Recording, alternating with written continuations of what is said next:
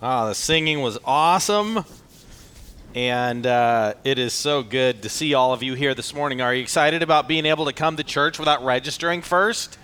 Like, what kind of thing is that? You have to register first. No. People have always been welcome, whether they registered or not. But I just want to say thank you all so much for registering and just the way this church family has just cooperated with all these logistical things that we've been dealing with in the last year. It's been amazing. So this morning, the title of the sermon is "Have You Seen Jesus?" And this is one of those passages that is super popular. You have heard words from this passage before in your Christian life. Have you ever heard, in that you've done it to the least of these, you've done it to me? Yes. Okay, yes. Some of you guys have heard that. Hopefully all of you had. That is in this passage this morning. And I love it when we run across common passages that we hear all the time. And my prayer is that as we study these passages in their context, that they will have more powerful meaning to us as we hear them here and there in our life. So this morning, if you have your Bibles, open them to Matthew 25, verse 1 through 46. That's what we're going to be going through. And ultimately, this is a passage about salvation. It's about what it means to be a Christian and live a transformed life. And as believers, we love people the way Jesus loved us. As believers, we live like Christ. Now, one of the things about this passage is there are people who have read this passage and they've misunderstood it. And they read this and they think that salvation comes by what they do. There are people that have committed their lives to going into missions and going and helping the poor, and they do that not so much out of an expression of love for Christ, but because that's what they think they have to do to get into heaven. And so we're going to read this passage this morning. We're going to understand it rightly, and there are some very powerful, important things. This is a story about how we treat other people. And it's actually a story about judgment. I'll show you some charts to see where this lays out in eschatology in our study of end things. But ultimately, this is about how we treat other people, but it's a story about how salvation shows up in our life, how we as believers are affected by what Christ does for us. Living a transformed life in Christ. That's what this passage ultimately is about.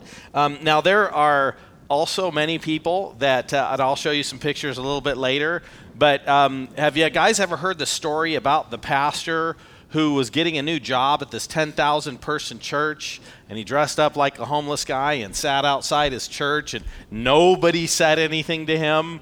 And then he came up and he was the pastor. Okay, so we're going to talk a little bit about that. That actually that's a story that kind of flows out of the application and a consideration of this passage. So this morning we are going to see 4 really important things. And the first is this. All these things come in the context of the fact that at some point, every person stands before God and gives an account for their life. Every person. And there are multiple ways and times that happens. And we're going to learn first that Jesus is coming to rule, to bless, and to judge. The second thing we're going to see in this passage is that a love for God reflects itself in a love toward other people. And we're going to see that living in rebellion against God has devastating consequences. And when you put all those things, take all those things into consideration, and remember this, that after this life comes eternity. And after this life comes eternity for everyone. There is an eternity in heaven in God's presence, and there is an eternity in hell, separation from God, and every human being, and for that matter, every angelic being, will be in one of those two locations forever. And Jesus is going to explain some things about that for us this morning. And so let's jump in there. Matthew chapter 25, verse 31 to 46. And I want to put this little chart up here. And this is a timeline that we looked at last week, and we looked at the second coming of Christ. Matthew chapter 24, what was going to happen, and then Jesus was going to come. And we are going to look at what happens after Jesus comes. There is a judgment, and it's called the sheep-goat judgment. And so we'll get into that, talk about what that means. Now, there are actually more than one judgments, more than one judgment. So there's the judgment of believers. It's a judgment of reward, and that happens after the rapture.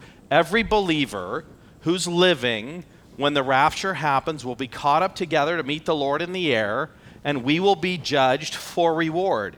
There will be no judgment for sin. There will be no condemnation for believers. It'll be a judgment of reward.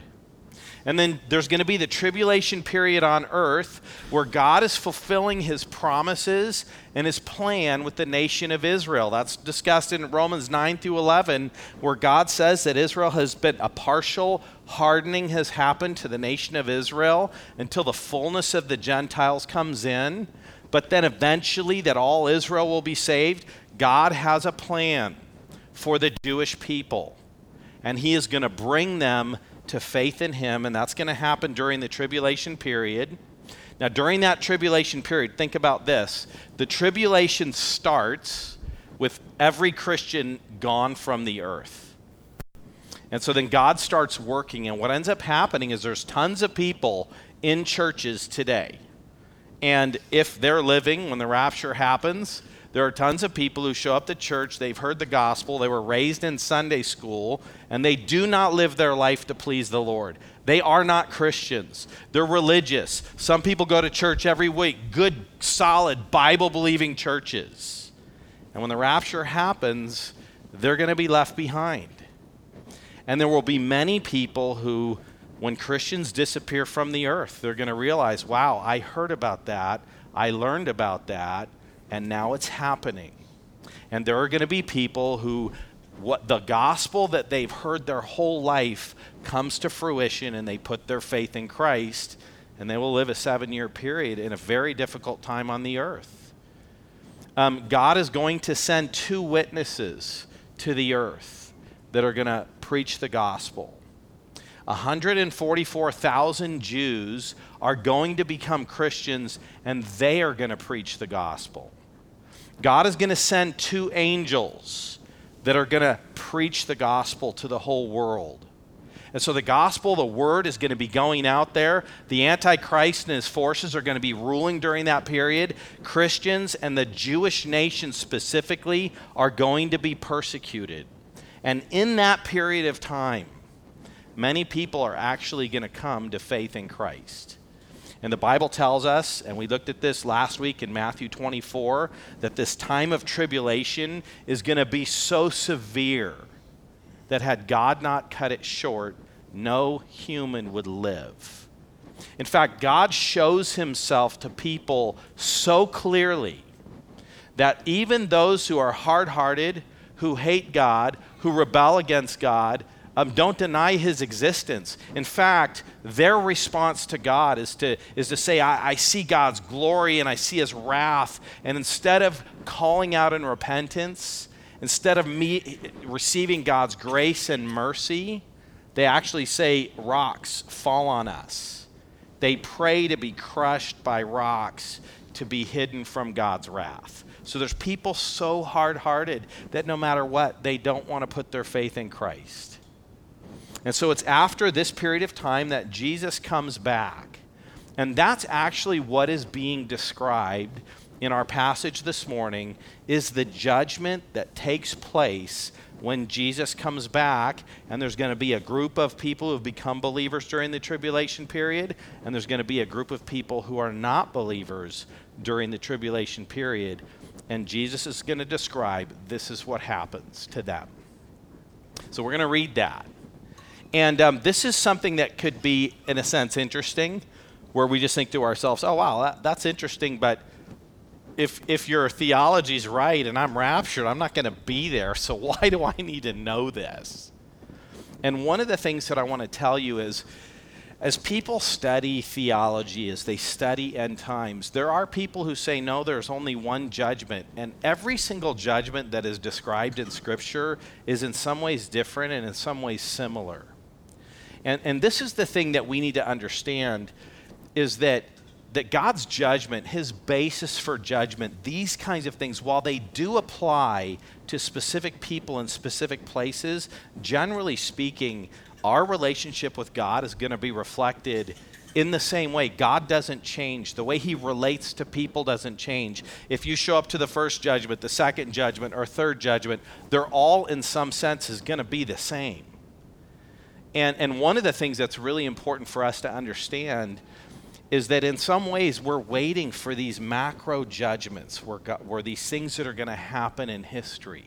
But here's what I want you all to know. This is something we all need to keep in mind, is that in a sense, every single individual faces this in their own time. Because the day you die, you stand before God, you are judged, and you will either go to heaven or you will go to hell. Those are the two options, and everybody's fate is sealed the moment they die. Now, when we think about death and all these kinds of things, I just want you guys to know that, did you know that while we are waiting for this judgment to happen at some point in the future, and it's going to happen, but did you know that about 150,000 people die every single day in this world? So when we talk about this sheep-goat judgment, when we talk about standing before God and what that means and the basis of God's judgment, there are 150,000 people every single day that personally stand in that moment and that live the reality of this. In the United States, there are 7,500 people that die every single day. Do you remember how traumatized we were with the World Trade Center when it got bombed and it died? Oh my goodness, 3,500 people killed every day. That was a huge tragedy.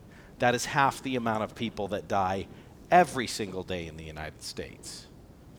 And do you want to know what half the people that die of? Heart disease. That's the number one killer every single day, and then you could line up all the other things. So here's the thing. We're talking about a judgment coming in the future, but this is a judgment that every single one of us needs to be mindful of, needs to be motivated by, and you know what? It's very possible that somebody here could actually be in this judgment. But either way, we're all going to face this. So let's read. And let's see what Jesus says about this. This is what we'll be looking at. The judgment of believers and unbelievers, the sheep-goat judgment. I want to start by just reading this whole passage in context. And basically, it's the first few verses talk about Jesus coming back, and then there's this contrast between believers and unbelievers, and it's almost the same words. One says, you're going to be blessed. The other says you'll be cursed. One says you're going to be blessed because you treated people the way you treated me. You met people's needs. The other one is going to say you didn't meet needs. And then it's going to end with a verse just saying, and everybody goes into eternity. Some to judgment and some to blessing. Actually, let me reverse that. Everybody goes into judgment. Everybody goes into eternity. Some to blessing and some to judgment. That's the order. It's kind of interesting order. Let me read this. Matthew 25:31. When the Son of Man comes in his glory, and all of the angels with him, then he will sit on his glorious throne. And before him will be gathered all the nations, and he will separate people one from another, as a shepherd separates the sheep from the goats. And he will place the sheep on his right, but the goats on his left. Now here's this parallel statement, and starting in verse 34, and then the king will say to those who are on his right, "Come, you who are blessed of my Father, inherit the kingdom prepared for you from the foundation of the world. For I was hungry, and you gave me food. I was thirsty, you gave me drink. I was a stranger, you welcomed me. I was naked, you clothed me. I was sick, and you visited me. I was in prison, and you came to me." And then the righteous will answer him, saying, "Lord, when did we see you hungry and feed you, or thirsty and give you a drink? And when did we see you a stranger and welcome you, or naked and clothe you? And when did we see you sick or in prison and visit you?" And the king will answer them and say, "Truly I say to you, as you did it to one of the least of these brothers of mine, you did it to me." And then he will say to those on his left, "Depart from me, you cursed, into the eternal fire prepared for the devil and his angels. For I was hungry, you gave me no food. I was thirsty, you gave me no drink. I was a stranger, you did not welcome me. Naked, you did not clothe me. Sick and in prison, and you did not visit me." And then they will answer, saying, "Lord, when did we see you hungry or thirsty or a stranger or naked or sick or in prison and did not minister to you?" And then he will answer to them, saying, "Truly I say to you, as you did not do it to the least of these, you did not do it to me." And these will go away into eternal punishment, but the righteous into eternal life. So let's consider these verses more closely. Matthew 25:31, when the Son of Man comes in his glory. One of the things that we need to keep in mind is that Jesus is glorious. He is God. He is all-powerful. You remember the transfiguration where the disciples saw Jesus and they saw his glory? Jesus' glory has been veiled when he took on his humanity and lived on this earth, but Jesus is glorious. He is a powerful ruler. We remember that when Jesus was going to be crucified, he was in the Garden of Gethsemane, and they came to arrest him. He said, "Who do you seek?" And as soon as he said that, John tells us the entire army fell on the ground. Jesus is and always has been a glorious, powerful ruler. And yet he is the expression of God's love and God's grace and God's mercy, and he took on humanity and he allowed human beings to nail him to the cross, and we know that that was God's purpose because he loved us. But Jesus is coming back in his glory and all of his angels with him. And it says that he will sit on his glorious throne. Jesus is a ruler. And there is a day that everybody will give an account to Jesus. And one of the things that we find out in Scripture is that people and humanity, they see the fact that Jesus isn't here. People rebel against God. They shake their fist in God's face, and nothing happens. You ever heard somebody curse God? Have you ever seen somebody do something terrible to a Christian? I mean, I've watched Christians and somebody with a sword cut their head off because they're Christians, and then that person walked off. And it's possible to look at this life and to look at this world and to see people in rebellion against God, people who actually live their life with no thought of God, no desire to please God. They just do whatever they want, and they're their own God, and they just decide that there is no God. And people live their life in that way, and they misunderstand. They think, oh, God's not real and he's never coming back. I mean, heck, my whole life I've been doing this. But Jesus is going to come in his glory. He will sit on his throne and he will rule. And we should never mistake God's grace, God's love, and God's patience for the fact that we will escape a hard-hearted rebellion against God. Like, that is not something that is not a mistake anybody should make. Now, I want to read Revelation chapter 11, the description in Revelation of this time that Jesus comes. And in Matthew, these verses we just read, there's a more specific identification of what happens here. In Revelation, it's more of a description of the judgment part, of not just the blessing part. But I just want to read it. And then I saw the heavens open, and behold, a white horse, and one sitting on it is called Faithful and True, and in righteousness he judges and makes war. His eyes are like flames of fire, and on his head are many diadems, and he has his name written that no one knows but himself. And he is clothed in a robe dipped in blood, and the name by which he is called is the Word of God. And the armies of heaven, arrayed in white linen, white and pure, were following him on white horses. Those are all the angels that Jesus is talking about here in Matthew 25 that come back with him. And verse 15, and from his mouth comes a sharp sword with which to strike down the nations, and he will rule them with a rod of iron, and he will tread the winepress of the fury of the wrath of God the Almighty. So this is a description of Jesus returning to judge. Now, one of the things I want to point out here in Matthew 25:32, Jesus comes back, and it says that he separates the nations.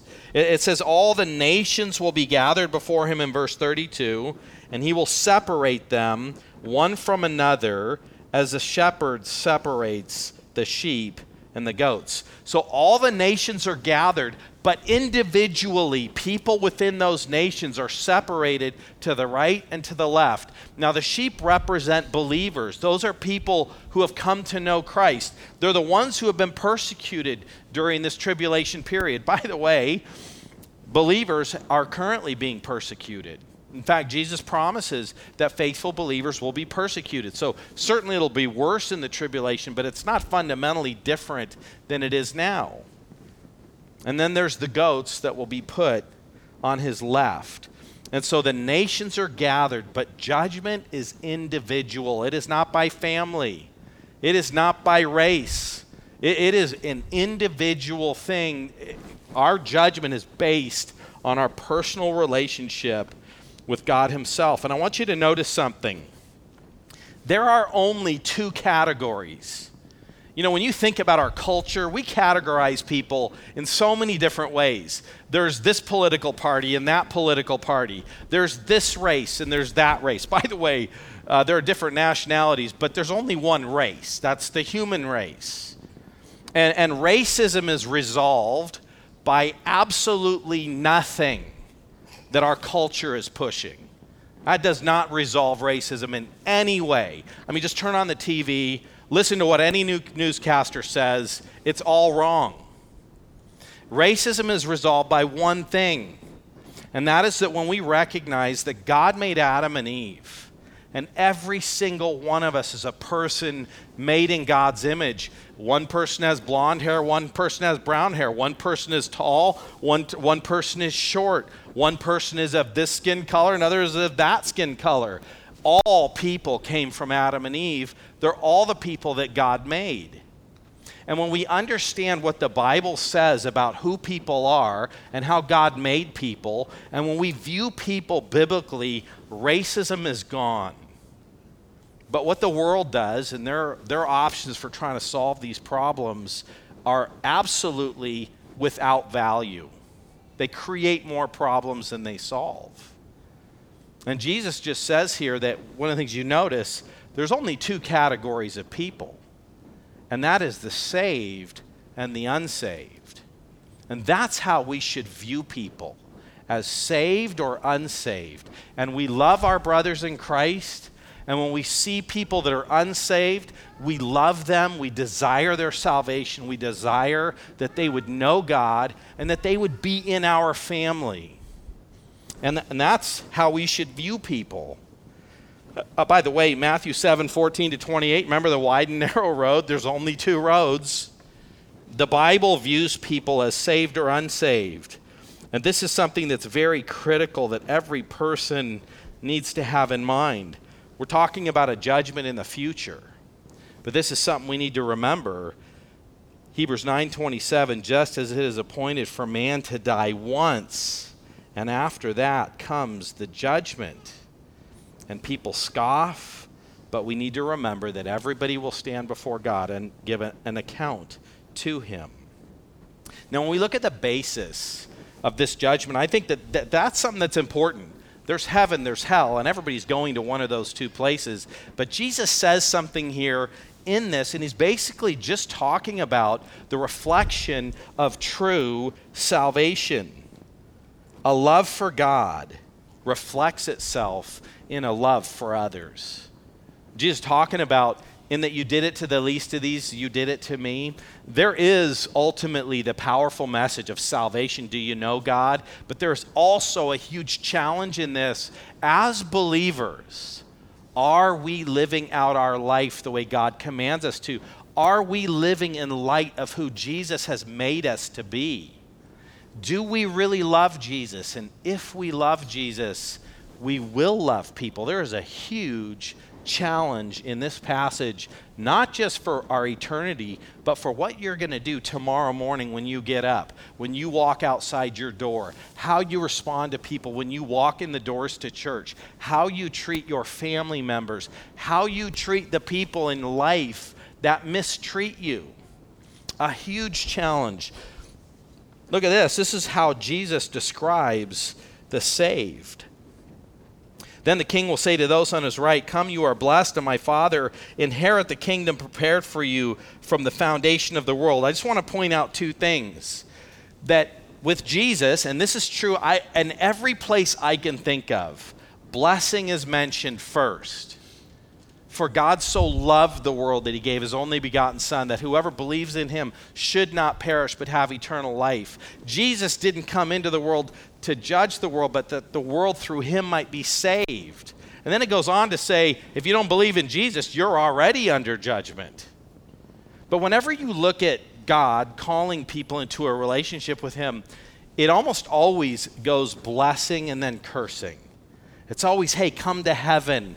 And if you reject me, you'll be separated from me forever. God is prioritizing blessing. The king will say to those on his right, "Come, you who are blessed by my Father." God is the one who blesses. Have you thought about this? Have you thought about the fact that God is a Savior? Jesus is our Savior, but God is a Savior. Look at 1 Timothy 2:3. It is good and pleasing in the sight of God, our Savior. God the Father is a Savior. Jesus is a Savior. The Holy Spirit is a Savior. God is a saving God. It's not that God the Father hates you and is angry with you and Jesus died to save you and so Jesus loves you, but God's mad at you and Jesus will help you out. No. God the Father loves you. Jesus loves you. The Holy Spirit loves you. The plan of salvation was God's. Jesus was our Savior that died on the cross. The Holy Spirit is this down payment and promise and the one that will preserve you and get you into heaven. God is a Savior. And he desires that everybody would come to a knowledge of the truth. And then look at this. It says, inherit the kingdom prepared for you from the foundation of the world. Like, think about that. God's not looking going, okay, who's good enough? Who am I going to let in?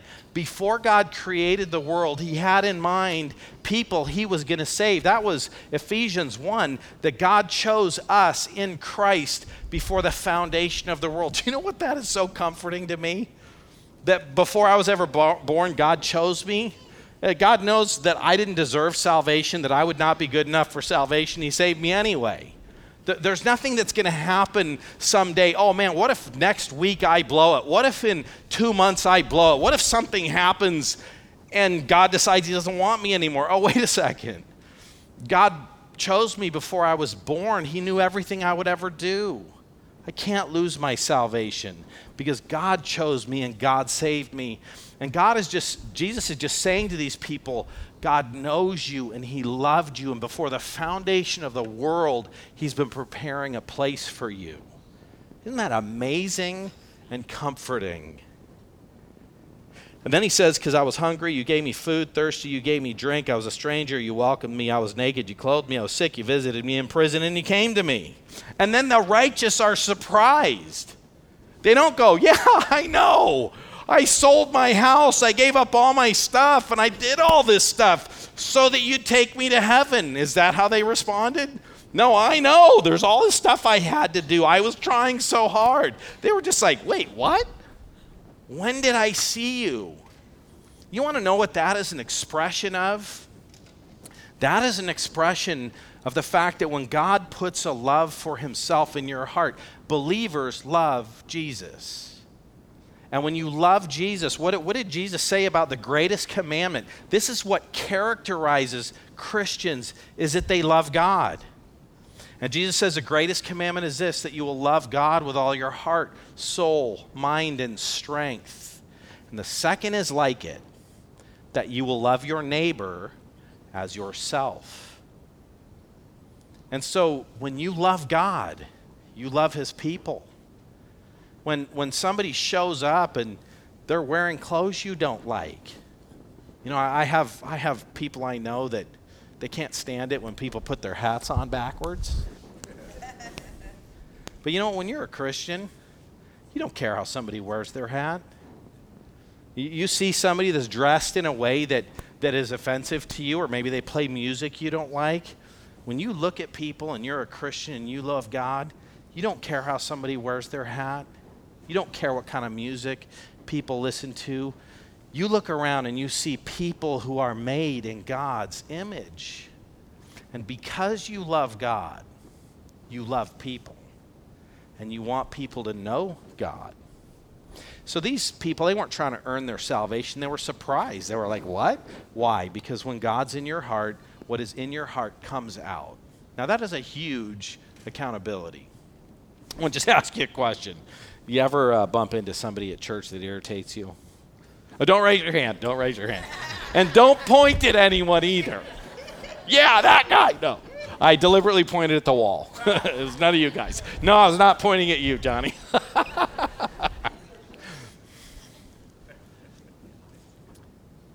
We need to live out who Christ has made us to be. And sometimes as Christians, we don't actually live in light of that. Peter was transformed by Christ, but in Galatians chapter 2, Peter gets sucked up into hypocrisy. He starts hanging out with the Jews, and he starts rejecting Gentiles.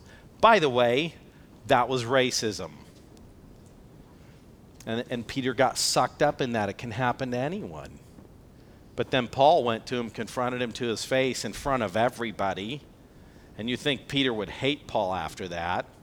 But later Peter's writing his letter, and he talks about his beloved brother Paul, who's writing scripture. Peter was thankful that when he stepped out of line, a brother that loved him addressed his sin. We appreciate that. We're thankful for that. We all fall short. And sometimes we need help and encouragement from our brothers and sisters in Christ. And we don't always live out things perfectly. But believers are characterized by a love for others. And the king will say, in that you did it to the least of these, you did it to me.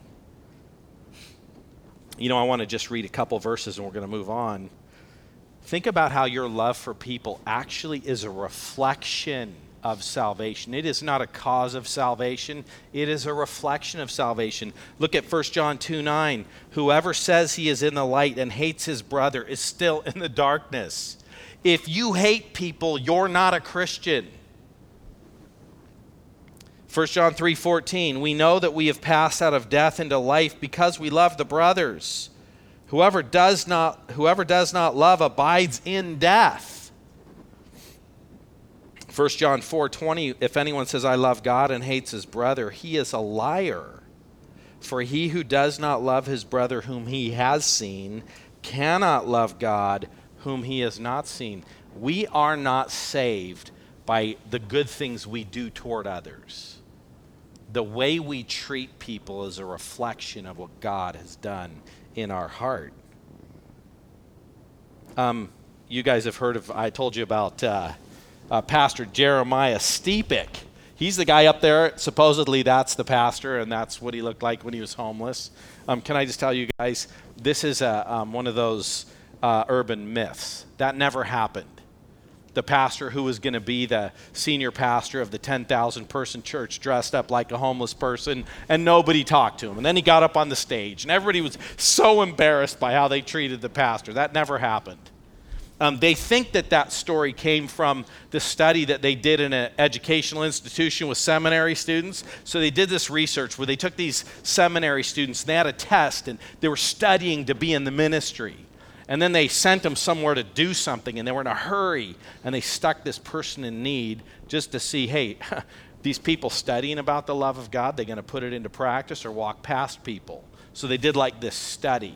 Now this has become such a popular myth that there are some pastors who have really done it. This homeless pastor, that's a video of James McDonald, and he dressed up like a homeless guy, and they videotaped his church. And one of the things I think was awesome is they videotaped people's responses. And it was so encouraging to see the kids that went up and thinking he was homeless, gave him food, gave him water, invited him to church. It's amazing to see that. Were there some people who just walked by? Yes. But a ton of people reached out. This next one actually, so that happened in 2018. There's another one here on the right. And you can't see that picture very well, but that's another pastor who dressed up in 2012. And watching that video was so encouraging. The lady standing there next to him is saying, please come to church. I want you to come to church. I am going to save a seat for you. Come sit by me. And there were a ton of people that gave that guy money and ministered to him and cared for him and loved him. And you want to know something? That's because that is what characterizes Christians. If a homeless person showed up in our lobby, hey, not everybody's going to treat that person rightly. We got non-Christians who come here. We have people who have all kinds of issues in their life who come here. Not everybody's going to treat that person right. We get a homeless person in our lobby, for the most part, they're going to be loved and cared about and welcomed. And we would say, come have a seat. And that's because we're believers, and because believers are characterized by a love for people. Those were actually, I think, encouraging. It's an encouraging story. So salvation is not caused by our works, but it is interesting that Jesus takes personally how we treat other people.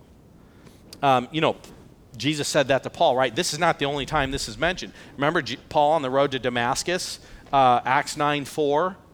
Where Jesus says to him and says, Saul, Saul, why are you persecuting me? Because he was persecuting Christians. And Jesus says, Paul's like, who are you? And he's like, I'm Jesus, whom you're persecuting. Or how about way back in Proverbs, where it says, whoever is generous to the poor lends to the Lord, and he will repay him for his deeds. And so the way we treat people, Jesus takes personally. Let that inform how you respond to the people that God puts in your life. Here's the third thing that we need to consider, is that living in rebellion against God has devastating consequences.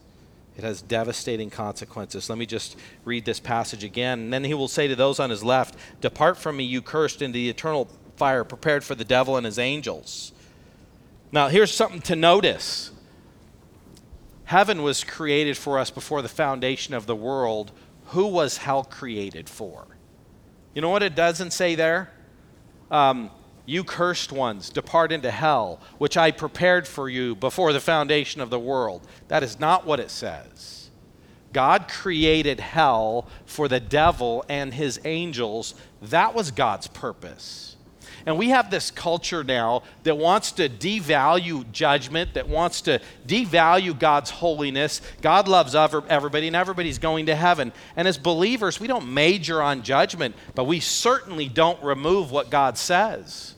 God's heart and desire is not that people go to hell. The Bible tells us God's desire is for everyone to be saved. But make no mistake, any person who hardens their heart in rebellion against God will spend forever in hell, separated from God, experiencing the same punishment that God intended for the devil and his angels. So hell's going to be full of people. Hell wasn't made for people, but it will be full of people. It's a real place. It's eternal. And every single one of us needs to make a decision about where we stand. There's a whole debate right now about whether or not hell is real and whether it's eternal. And I just want you to know, almost all the places that heaven and hell are mentioned, they're parallel. And hell is real and hell is eternal. And the people who want to say that people are just annihilated and wiped out are people who disconnect what they believe from what the Bible teaches. And this is something that we need to consider. I think it's really important, like as we just consider the fact that people are going to be separated from God, that we evaluate our evangelism. You know, I think sometimes when it comes to sharing the gospel with people, we are hindered by all the wrong things. You hear people, I don't want to mention anything about hell. I don't want to mention anything about sin. That might turn somebody off. It might offend them. I just want you to know, speaking God's truth to people is never the problem. Now, if you say to your neighbor, God loves you, come with me to church, and then you vandalize his car, that's a problem. But sharing the gospel with people is never a problem. You know, there are so many people who in their Christian life, they give way too much credit to their own wisdom and their own ability to say the right thing in the right way. You know what you need to think about when you're sharing the gospel? This person needs to know the truth. So many times it's like, man, I don't want to say the wrong thing in the wrong way and drive people away. I just want you to know you cannot hurt somebody by sharing the gospel. When you speak in the truth in love, you cannot hurt anybody. It reminds me of this illustration that my brother-in-law, who's a doctor, told me. I remember I was talking to him, and he was working in the ER, and he's doing CPR, and I'm like, man, when they bring somebody in and you're doing CPR and you're shocking them and they die, do you ever feel bad? Do you ever worry? What if I do something wrong? What if I mess something up? I mean, this person's on the edge of their life. What if they die? And my brother-in-law says, no, I don't care. I actually can't do anything to hurt them. They're already dead. If I do the right thing, maybe I can bring them back to life. But they're already dead. Their heart is not beating. When people give CPR, sometimes there's old people. Their hearts have stopped. And they start pumping their chest. And you want to know what happens when I took my CPR class? They said sometimes as you do that, you're going to hear crack, crack, crack as their ribs break. And then the CPR teacher said, but don't stop pumping their heart. Yes, they're going to have broken ribs, but maybe they'll be alive. And if you don't break their ribs, they're dead anyway, so who cares? And in our evangelism and in the way that we approach the gospel, we're so afraid to call people to truth, to holiness, when we're prayerfully considering their life, to say you're living your life in rebellion against God, and we don't want to say things like that to people. We're afraid we'll offend them. I just want you to know you cannot go wrong when you, in love, share the truth. Ask yourself that question. Not did I say it right, but did I present the gospel? Or was I so gentle, trying so hard not to offend anyone, that I didn't actually say anything that gave them enough information to understand the gospel so that they could come to Christ? I never called them to make a choice between themselves and worshiping God. I tried to present the gospel in a way that says, no, you're the master of your own life. Jesus is nice. Accept him. Instead of saying, you are in trouble. You are separated from God, but God loves you and he's merciful and he's gracious. As Christians, I think the biggest hindrances to sharing the gospel have nothing to do with what really gets in the way of people coming to know Christ. Look what it says here, the verses that have been up on the screen. For the word of the cross is folly to those who are perishing, but to us who are being saved, it's the power of God. Yeah, there are people who think the gospel's foolish. They're spiritually dead. Verse 22, for Jews demand signs, Greeks seek wisdom, but we preach Christ crucified, a stumbling block to Jews and folly to Gentiles. Okay, wait a second. the Jews don't get what they want and the Gentiles don't get what they want, because the gospel is not that. And yet in Christianity, we're all sitting around going, how can I dress the gospel up in a way that everyone will like it? That was never something God asked us to do. He asked us to tell people the truth. That's it. That's what we're here to do, to tell the truth in love. And then it says, look at verse 24, but to those who are called, both Jews and Greeks, Christ is the power of God and the wisdom of God. You know, whether or not a person becomes a Christian after you share the gospel, that has nothing to do with you. When a person comes to know Christ, it's because you faithfully share the gospel and then God works in their heart. And so all you need to worry about is, am I faithfully sharing the gospel? Because if we think, oh man, I don't want to faithfully share the gospel, that will offend people. Well, God's not going to work in their heart. And so we need to figure out what's our part. We need to let God worry about what's his part. And this is really cool. An example in Scripture. Paul was preaching, and one who heard was a woman named Lydia. And it says this, the Lord opened her heart to pay attention to what was said by Paul. It's our job to tell the truth. It's God's job to work in the heart. So when you're sharing the gospel with people and it goes south, don't worry about it. If you think that you have the magic ability to save people, you think way too much of yourself. God's word is powerful. It changes people. It's what we proclaim. We need to think highly of God's word. We need to think highly of the gospel. We need to think highly of God's ability to work in somebody's heart. And we need to lower our view of our own importance and intelligence. And especially if we think that I'm going to come up with something better than what God came up with. God, your message is not good enough. Let me tweak it and modify it because I could come up with a better gospel than you. That is not what God has called us to do. And what we find here in this fourth point is that eternity is at stake. After this life comes eternity, and to these will go away into eternal punishment, but to the righteous into eternal life. And so eternity is at stake. My friends, we're going to celebrate the Lord's Supper, and we have some new cups for you. You can turn them upside down. We hope you can find the bread better. I hear some cheers. Jesus suffered for us. It wasn't our intention to make you suffer by taking communion. But I just want you to know, as we consider the Lord's Supper, we are not saved because of our good deeds. Look at 1 Peter 2:21. For to this you have been called, because Christ also suffered for you, leaving you an example so that you might follow in his steps. He committed no sin, neither was deceit found in his mouth. When he was reviled, he did not revile in return. When he suffered, he did not threaten, but continued to entrust himself to him who judges rightly. We follow Jesus' example. That includes the way we treat people. But look what it goes on to say in the next verse. He himself bore our sins on his body on the tree, that we might die to sin and live to righteousness. By his wounds you have been healed. For you were straying like sheep, but now you have returned to the shepherd and overseer of your soul.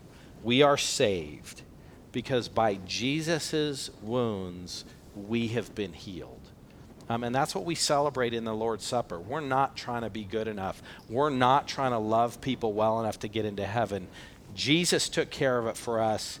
We worship him. We trust him. Now let's look at what Paul said in 1 Corinthians. For I received from the Lord what I also delivered to you, that the Lord Jesus on the night when he was betrayed took bread, and when he had given thanks he broke it and said, This is my body which is for you. Do this in remembrance of me. And as we eat this bread, we remember that Jesus died for us. And in the same way, also, he took the cup after saying, This cup is the new covenant in my blood. Do this as often as you drink it in remembrance of me. For as often as you eat this bread and drink the cup, you proclaim the Lord's death until he comes. Let's drink.